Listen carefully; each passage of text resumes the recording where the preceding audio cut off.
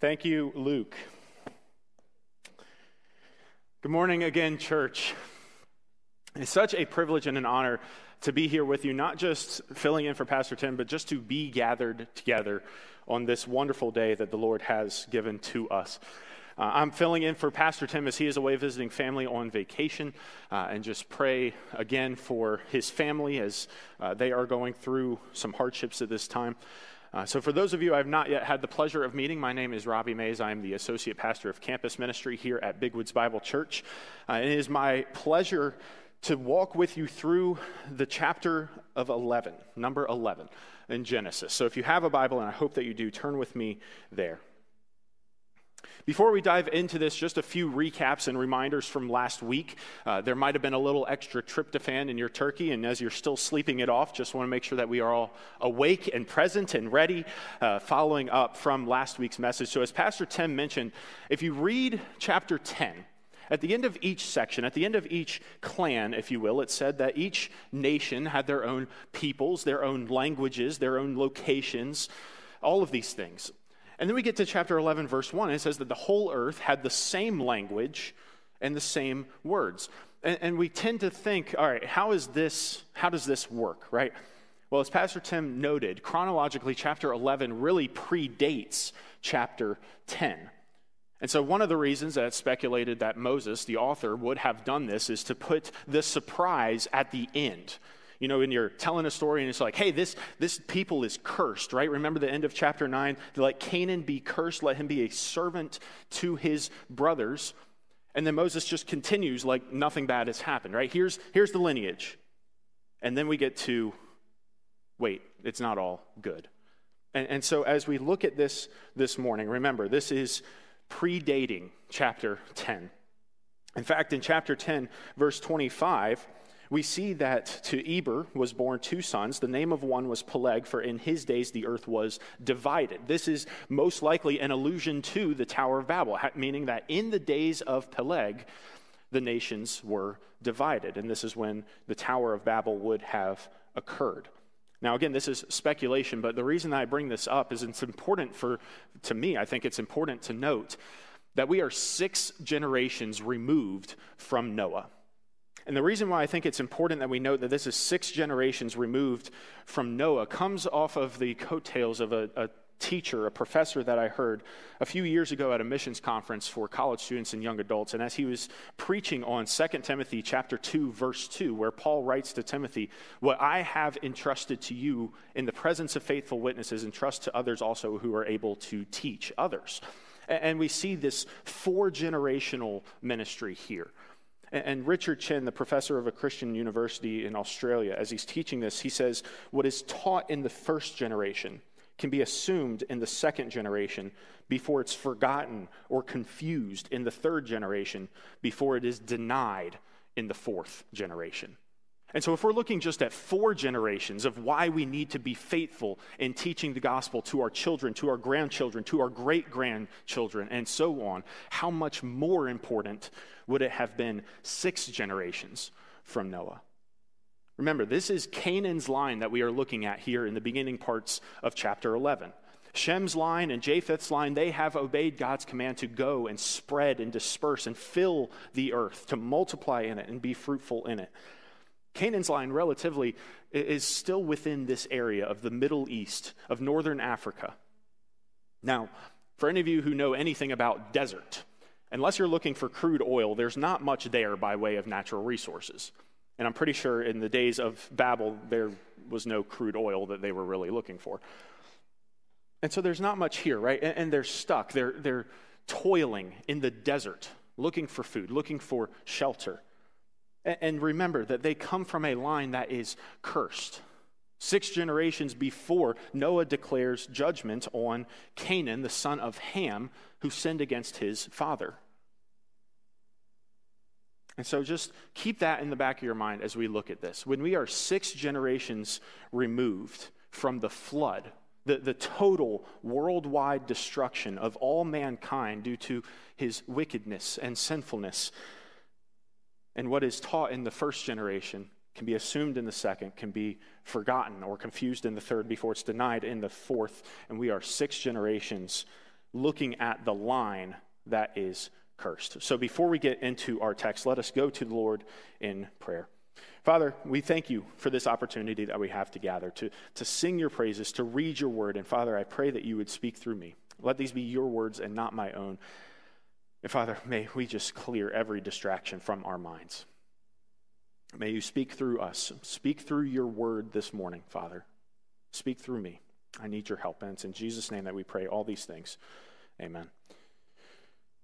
As we get started here, one of the things that Pastor Aaron has done very well when he preaches is to give a main idea, a point. What are we actually looking at in this passage? And I hope to do that for you this morning. And what I submit to you is the main idea of Genesis 11 is we are going to look at man's wicked desires versus God's sovereign will. Man's wicked desires versus God's sovereign will. So let us begin in verse 1 of chapter 11, the word of the Lord. Now, the whole earth had one language and the same words. And as people migrated from the east, they found a plain in the land of Shinar and settled there. And they said to one another, "Come, let us make bricks and burn them thoroughly." And they had brick for stone and bitumen for mortar. Then they said, "Come, let us build ourselves a city and a tower with its top in the heavens. And let us make a name for ourselves, lest we be dispersed over the face of the whole earth." As we begin looking at man's wicked desires, first and foremost, we see man's disobedience to God's command. Man's disobedience to God's command. Now, how is building a city disobedient to God? Well, in Genesis chapter 9, verse 1, as Noah and his family steps off the ark, God says to them, God blessed Noah and his sons, and he says to them, "Be fruitful and multiply and fill the earth." Again in verse 7, "And you be fruitful, multiply, increase greatly on the earth, multiply in it." A city does the opposite. A city gathers people together. We build walls, we build towers, we gather people together. With the wall, there is increased security. We see this as, even as a country, we have a border. There's commonality, there's unity within a city. People, especially in this day, all speaking the same language, accomplishing great things all together. But the great things that they are accomplishing is unified disobedience to God's command. Now, when we see, "Let us make brick for stone and bitumen for mortar," brick and mortar, that's pretty simple, right? Well, think about it. Before this, there was no permanent structure of any kind. If you were lucky, you had a tent, had some canvas maybe that you skinned a goat or a sheep or maybe an ox, and you had a tent. And there was no permanency in that. But now they have bricks, they have mortar. They have the ability to establish a permanent structure. Prior to this, they had no fear of the elements, for they trusted God would protect them. God held off rain graciously so that the canvas of the skins would not get wet for their tents. And now they're starting to question that trust. Maybe we do need something a little bit more permanent than a tent. That could blow away in the wind, or, if there's more rain, we need something to protect against that. And so rather than going and dispersing across the entirety of the world, they gather together in opposition to God's command. Secondly, we see man's distrust in God's covenant. Again, in verse 4, "Let us build a tower with its top in the heavens." Now, we don't know much about the Tower of Babel, and as I was looking up different articles and different dictionary sources and everything like this for this message, I was actually surprised how little information we have about the actual Tower of Babel. We don't know its true size. We don't know exactly where it was. We know it was in the city that was Babel, later renamed Babylon, so we have the approximate location, the plain of Shinar. We don't know how exactly it was constructed, what it looked like. We don't know how long it took them to make. We don't know how completed it was when God came and saw their progress. But if we were to take the words of Herodotus, which is a famous Greek historian in the ancient world, traveled all over the ancient world looking at various things and recording them and documenting them. So again, this is the word of a man, not the word of God. But if we were to take that as just a picture of what this tower would have looked like, he wrote about a great ziggurat in the city of Babylon, a ziggurat being a stepped or tiered structure, ultimately a temple, usually to pagan gods. But these, you might be familiar with like Incan architecture, Mayan architecture, things like that, where there are these tiers and there are steps leading up to the top. Herodotus writes of this great ziggurat in Babylon that was a furlong in length and breadth. And instead of having the usual 3 or 4 tiers, it had upwards of 8 tiers, each 50 to 70 feet in height. Now, if, like me, at first you don't know what a furlong is, since we use the good old English meters, no, sorry, not meters, no. As we use the good old imperial feet and miles and yards and things. What a furlong is, it's about a quarter mile. So this structure, if this were to be the Tower of Babel, this structure is about 660 feet wide by 660 feet long, stretching up 560 feet high. For our modern architectural vernacular, that's 56 stories of brick and mortar. They didn't have cranes. They didn't have steel. It was bricks and mortar. 56 stories tall. Truly a tower whose top was in the heavens. So regardless, though, of what the exact details of the tower were, we can speculate that the reason is far greater than the actual tower itself. The reason why they built the tower could be twofold. First, the top is in the heavens. The heavens are typically referred to as the dwelling place of God. And so for the top of the tower to be in the heavens, it's like, all right, God, we're marching up to your doorstep because we want to overthrow you. It's not so that we can be with you. It's so that we can, in disobedience to you, we have been fruitful and multiplied, and we don't need you anymore. Secondly, which I find a little bit more interesting, but secondly, they might not trust God to not flood the earth again. Remember, this is the 6th generation, which means that for 6 generations, this people has been told you are cursed. You are to be servants of your brothers. Oh, and by the way, the God that cursed all of mankind by flooding the earth is the same God that Noah used to curse you. And so, I don't know about you, but if that's what I've been told for my entire life, I might be a little fearful that if a flood ever were to come again, I'd want to be as high up above it as possible. And we read in Genesis chapter 7 that the flood waters covered the tops of the mountains. The mountains were actually 22 feet approximately deep underwater. And so, of course, you want to build a tower as high up as possible so that if the flood ever came again, you would be above the waters. Just a side note about this. We read that it's in the plains of Shinar. Now, plains are not mountains. It's a valley, essentially. And I had to look up the altitude of Babylon just to see if I was absolutely crazy. The altitude of Babylon is 2 meters above sea level. That's 2. So what these people did, and this is where I can't wrap my mind around quite, but what these people did was they said in their great thinking, in their great architectural planning, let's go to the lowest point and build the tallest tower. Now, there are many different directions that we can go with this, right? We can look at how Jerusalem, nicknamed the city on a hill, for the sole purpose that it is a city that is a light shining out to the nations of God's glory and his authority and his rule and his reign. And these people built it in a valley. I don't know about you, but if I was trying to get 22 feet above the highest mountain, I probably wouldn't start at ground zero. I'd probably go to the top of the highest mountain and build 22 feet up from there. But again, just going to show man's plans, our plans are nothing compared to God's plans.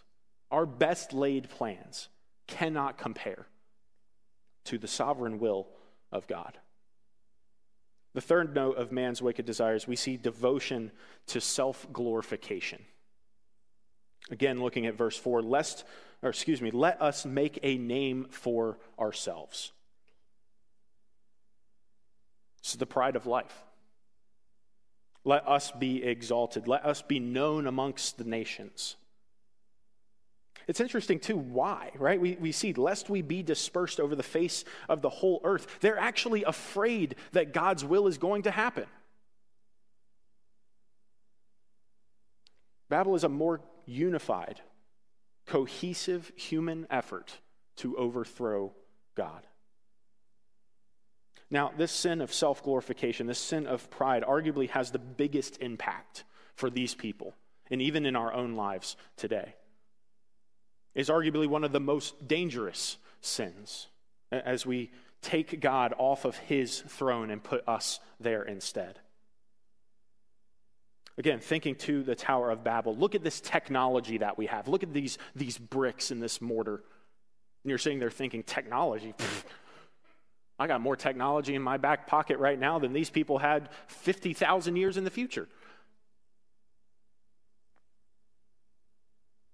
But because of the technology that they had, let's say we did this. Because of the social unity, one city, one language, all unified together, even perhaps one family, all unified together. We don't need God. We have one another. The citizens of Babel are led to believe that they can be independent of God because they are dependent on what they have made for themselves. If we think for a moment that we can take another breath, that our heart can beat one more time, that we can take one more step, that we can do anything apart from God, we are sorely mistaken. Citizens of Babel are led to believe that they can be independent of God because they are dependent on what they have made for themselves. Take out the word Babel there. Put in whatever nation, whatever culture, whatever group of people that you want to. Citizens of blank, anywhere in the world today, are led to believe that they can be independent of God because they are dependent on what they have made for themselves. If we were to take the logical argument that we were created beings, right? In the beginning of Genesis, we see that God made the heavens and the earth. He created everything that was in it. He created mankind in his own image. We have been created by God. How can the creation be greater than the Creator? Anything that we have made has been given to us from God. The knowledge to be able to do it, the skills to be able to do it, the ability to be able to do anything is solely a gift from God. But the people of Babel lose sight of this. They devote themselves to their own glorification rather than God's glorification. As we transition into the second half of the beginning of chapter 11, in just the first 5 words of chapter 5, man's great achievement is put into perspective. And God came down. The Lord came down. Last week, my wife Michaela and I had the pleasure of going and traveling to visit family. And we flew down to Tampa, Florida. And as we were flying in, it was dark, it was nighttime. You saw the city and the lights spread out beneath you. It was a perfectly clear night. The pilot even made a distinct note to say from the cockpit, if you look to your right, you see the Gulf of Mexico. If you look to your left, you see the Atlantic Ocean. You could see the entire width of Florida laid out beneath the plane. Now, if you know anything about Florida, that is very uncharacteristic for them to have a clear night. But I was looking out the window as we were beginning our final descent into Tampa. And I leaned over to Michaela and I said, "Where's Tampa?" Now, I didn't say this like, where geographically is Tampa located? I meant I'm looking out the window. I'm supposed to see a great city that we are flying into, and I don't see it. If you've ever flown before, at 30,000 feet, everything looks flat. You don't see great cities, because great cities are known for their skylines, for their skyscrapers, for the way that their towers go up and touch the sky. But from 30,000 feet, it is flat. And so if these people's goal, if the people had the goal to build a tower whose top is in the dwelling place of God, and God had to come down in order to see what they were doing, not just see the tower, but to see what they were even doing, how far short did man's plans come to God's plan? Let's read verses 5 through 9 and see God's sovereign will. And the Lord came down to see the city and the tower which the children of man had built. And the Lord said, behold, they are one people, and they have all one language. And this is only the beginning of what they will do. And nothing that they propose to do will now be impossible for them. Come, let us go down and confuse their language, so that they may not understand one another's speech. So the Lord dispersed them from there over the face of all the earth, and they left off building the city. Therefore its name was called Babel, because there the Lord confused the language of all the earth, and from there the Lord dispersed them over the face of the earth. First thing that we see God do in accordance with his will is the dispersion of sin. Even against man's greatest efforts, the will of God was accomplished. The people did not want to be scattered. They built a tower, they built a city, they raised themselves up lest they were dispersed, and God comes down and he disperses them.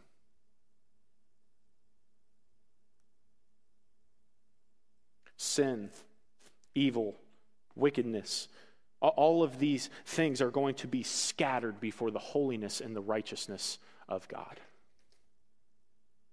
As I mentioned before, Babel, where we get the word Babylon. The word Babel actually appears almost 300 times throughout the Old Testament. All of them, except for this one time in Genesis 11, refer to the city of Babylon. Babylon, if you're familiar with your Old Testament history, was the nation that came and overthrew Jerusalem, taking the Israelites away and exiling them away from their homeland. Babylon isn't just another city that opposed God. It is the city that opposed God. And with its roots in Babel, we see that these people who were in Babel, these people who then grew up to be Babylonians, have been against God from the beginning. And yet, even against man's greatest efforts, the will of God is accomplished. See God's dispersion of sin. Let's keep going and read verses 10 through 26. These are the generations of Shem. When Shem was 100 years old, he fathered Arpachshad 2 years after the flood. And Shem lived after he fathered Arpachshad 500 years and had other sons and daughters.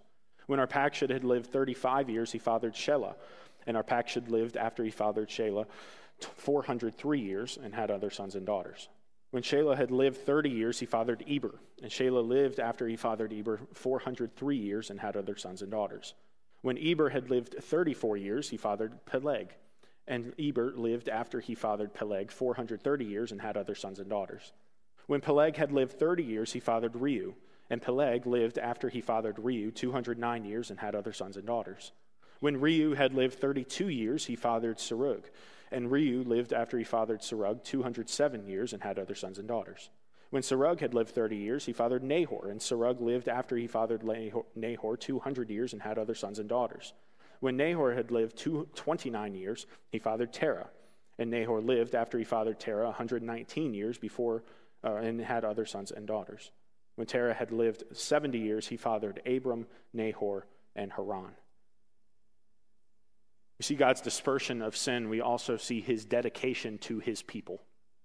Point number 2 of God's sovereign will, we see his dedication to his people. He preserves the line of Shem, blessing him according to the blessing of Noah.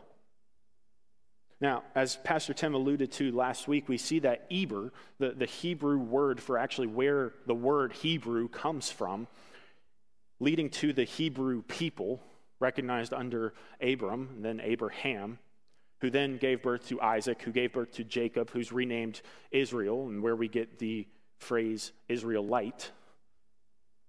God's people, through Shem, through Eber, through Terah, through Abram, through Israel. Make no mistake, though, God is dedicated to his people for his glory, not for their glory. As I mentioned before, it would not make sense for the creation to be worshiped by the Creator, for then the creation would be greater than the Creator, which how can it be if it had to be created?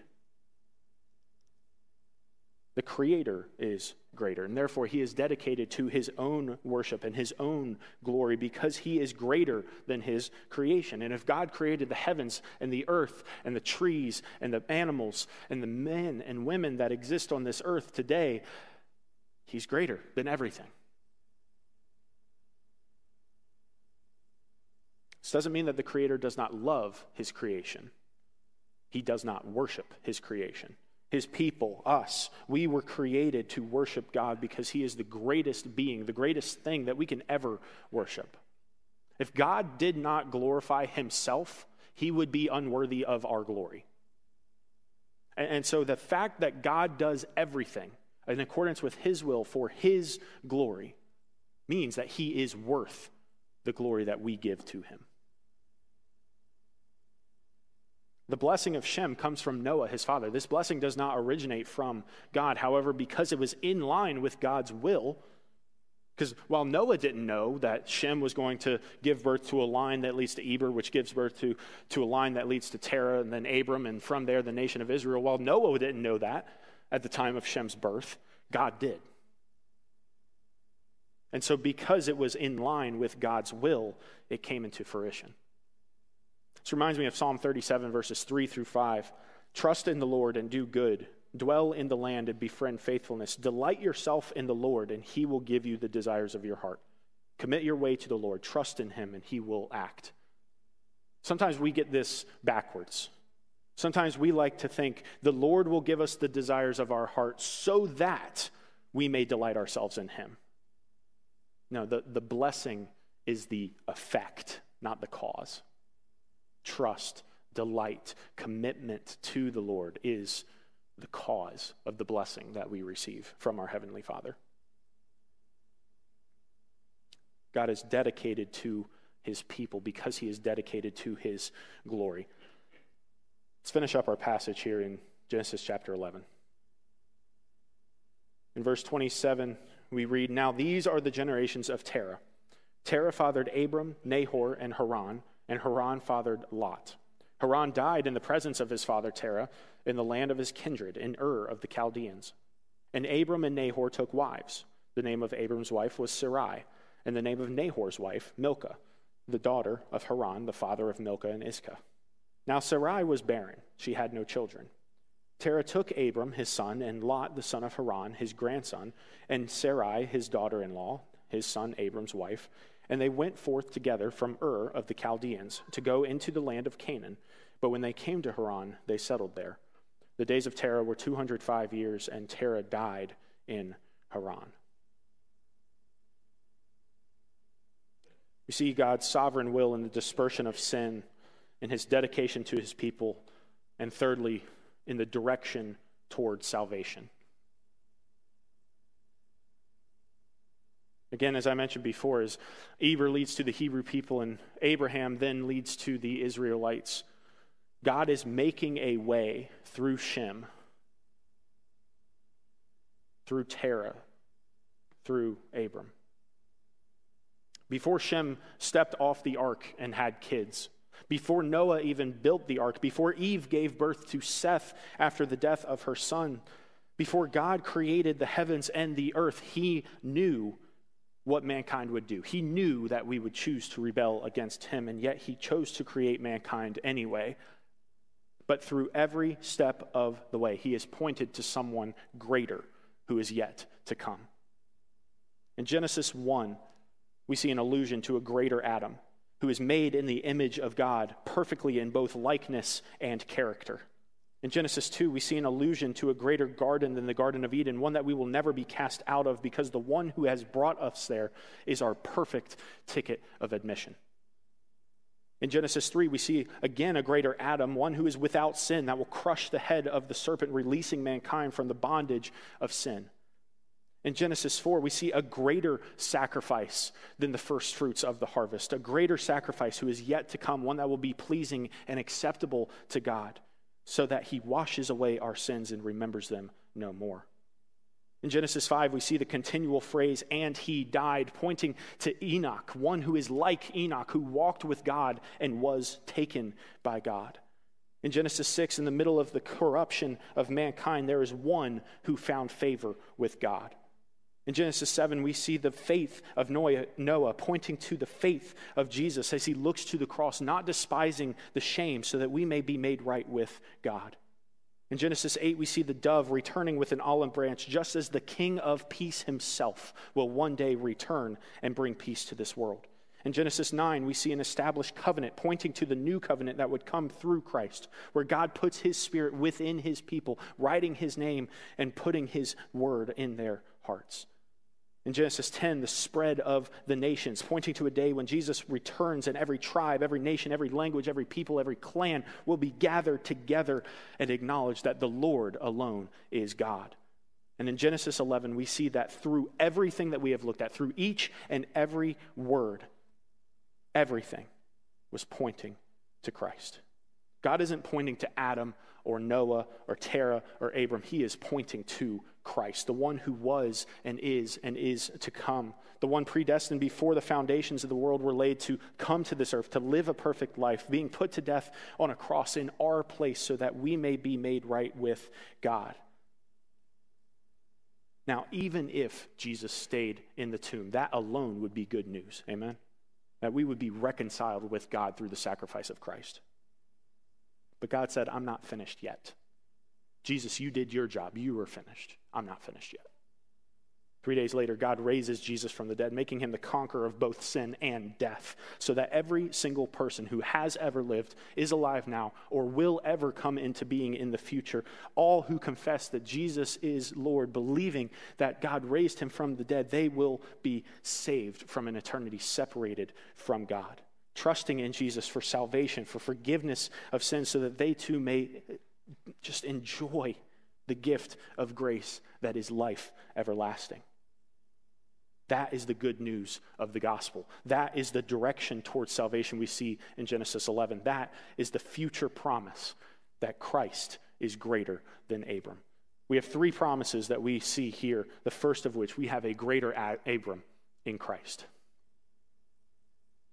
Looking to the genealogy of Christ in Luke chapter 3, verses 34 through 36, Luke kind of writes it from Jesus, from Joseph, all the way back to Adam. And in verses 34 through 36, we see that we pick up with the son of Jacob, the son of Isaac, the son of Abraham, the son of Terah, the son of Nahor, the son of Serug, the son of Reu, the son of Peleg, the son of Eber, the son of Shelah, the son of Canaan, the son of Arphaxad, the son of Shem, the son of Noah, the son of Lamech, almost identical to what we read here in Genesis 11. God's sovereign will, revealing the Christ through his earthly ancestors. We have a greater Abram in Christ. Secondly, we see the promise of the gathering of the saints in glory. As Pastor Tim read last week, we see a marvelous picture of the gathering of the saints in glory in Revelation chapter 7, verses 9 through 12. The reverse picture of Genesis 11:8, when God scattered the nations and the languages and the peoples. And now in Revelation chapter 7, they are all unified once again, praising God for what he has done. And as John records, "After this I looked, and behold, a great multitude that no one could number, from every nation, from all tribes and peoples and languages, standing before the throne and before the Lamb, clothed in white robes, with palm branches in their hands, crying out with a loud voice, 'Salvation belongs to our God, who sits on the throne, and to the Lamb.' Now all the angels were standing around the throne and around the elders and the four living creatures, and they fell on their faces before the throne and worshiped God." what man meant for evil, to gather together in unity in order to overthrow God. God worked for his good so that one day, when Jesus returns, one day the nations will gather together, the languages will gather together, and they will be ushered into glory, all who confess Jesus is Lord, so that they may worship him in this life and in the next. Third and finally, we see a future promise of the great destruction of Babylon. There's one more thing that we need to observe in this. Based on this passage in Genesis 11, there are three future promises that we see. We see the fulfillment of God's will in the future promise of Jesus who has come. We see the fulfillment of God's will in the dedication to his people by the gathering of the saints in glory. The final point here is a heavy point, but we must not neglect it.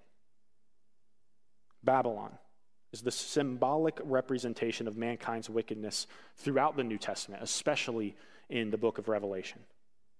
The city itself was the manifestation of man's wicked desires, but it is also a symbol for all of man's wickedness. In Revelation chapter 14, verse 8, it says, "Another angel, a second, followed, saying, 'Fallen, fallen is Babylon the Great, she who made the nations drink the wine of her passion, of her sexual immorality.'"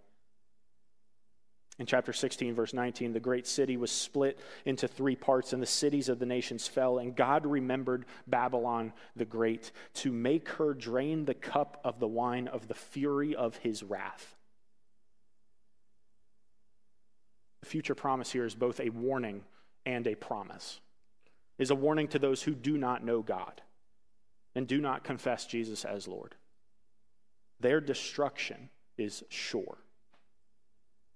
God does not let any wicked deed go unpunished because he is perfectly just. This destruction awaits all who would follow the path of Babylon, and desire wickedness over righteousness. However, this is a very important however.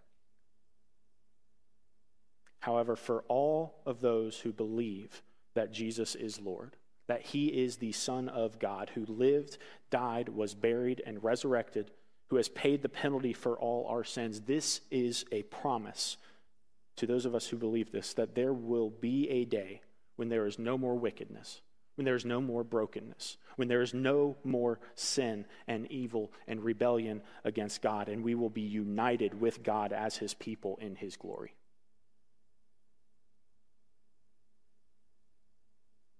So how do we live in light of the Tower of Babel? I just have one point of application for us, and it is broken into three parts, because I think in each part here that we look at, there's something to take away from. For us this morning, we need to flee from sin, submit to God, and hope in the gospel.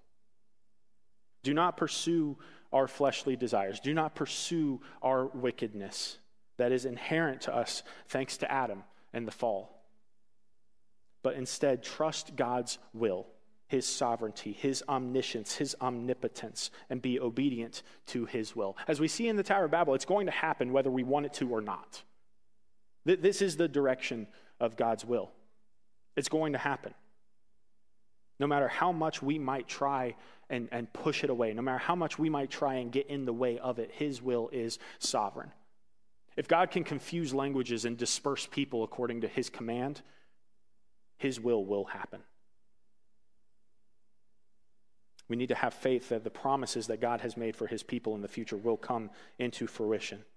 And when we talk about hoping in the gospel, this doesn't mean believing in Christ and then sitting back and just waiting for Christ's return or when he brings us home. This means going and loving our neighbors enough to tell them and share the hope of Christ that is within us so that they too may understand their great need for salvation because of their own wickedness.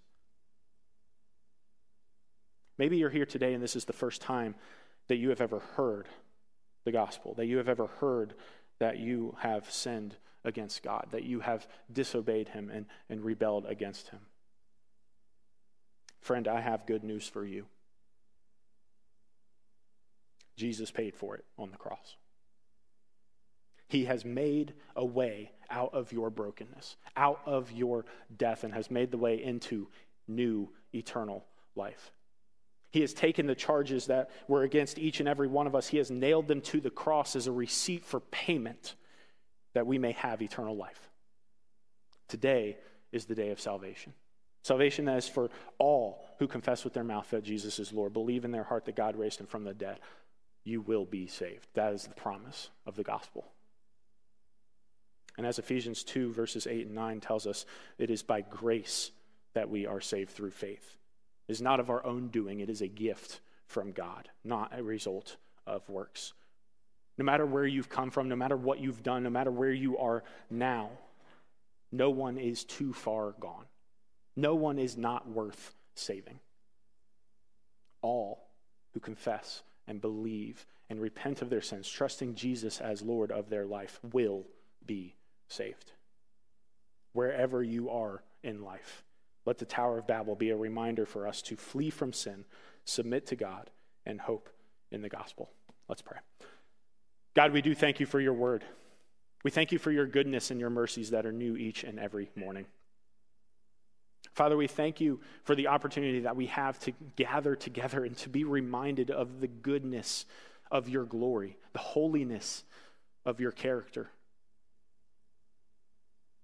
But Father, we also gather to remind ourselves that just as the people in Babel took you off of the throne of their hearts and put themselves there, we are tempted to do the same. Lord, let that not be so. Father, may you be glorified first and foremost in our lives for all things, because you are worthy of our praise. You are worthy of our adoration. Father, I pray that you would be with us through the remainder of our time, that we would continue to glorify you in all of our lives, in all that we do, giving you all the praise, all the honor, all the glory, because you are worthy of it. And it's in Jesus' name that we pray these things. Amen. The worship team is going to come back up and play one more song, and I pray that as they sing, you reflect. Bill's already done a few different things this morning, so I figured why not one more? As you reflect, what sin do you need to flee? Where does your faith need to increase in God's will? Who do you need to share the gospel with even today?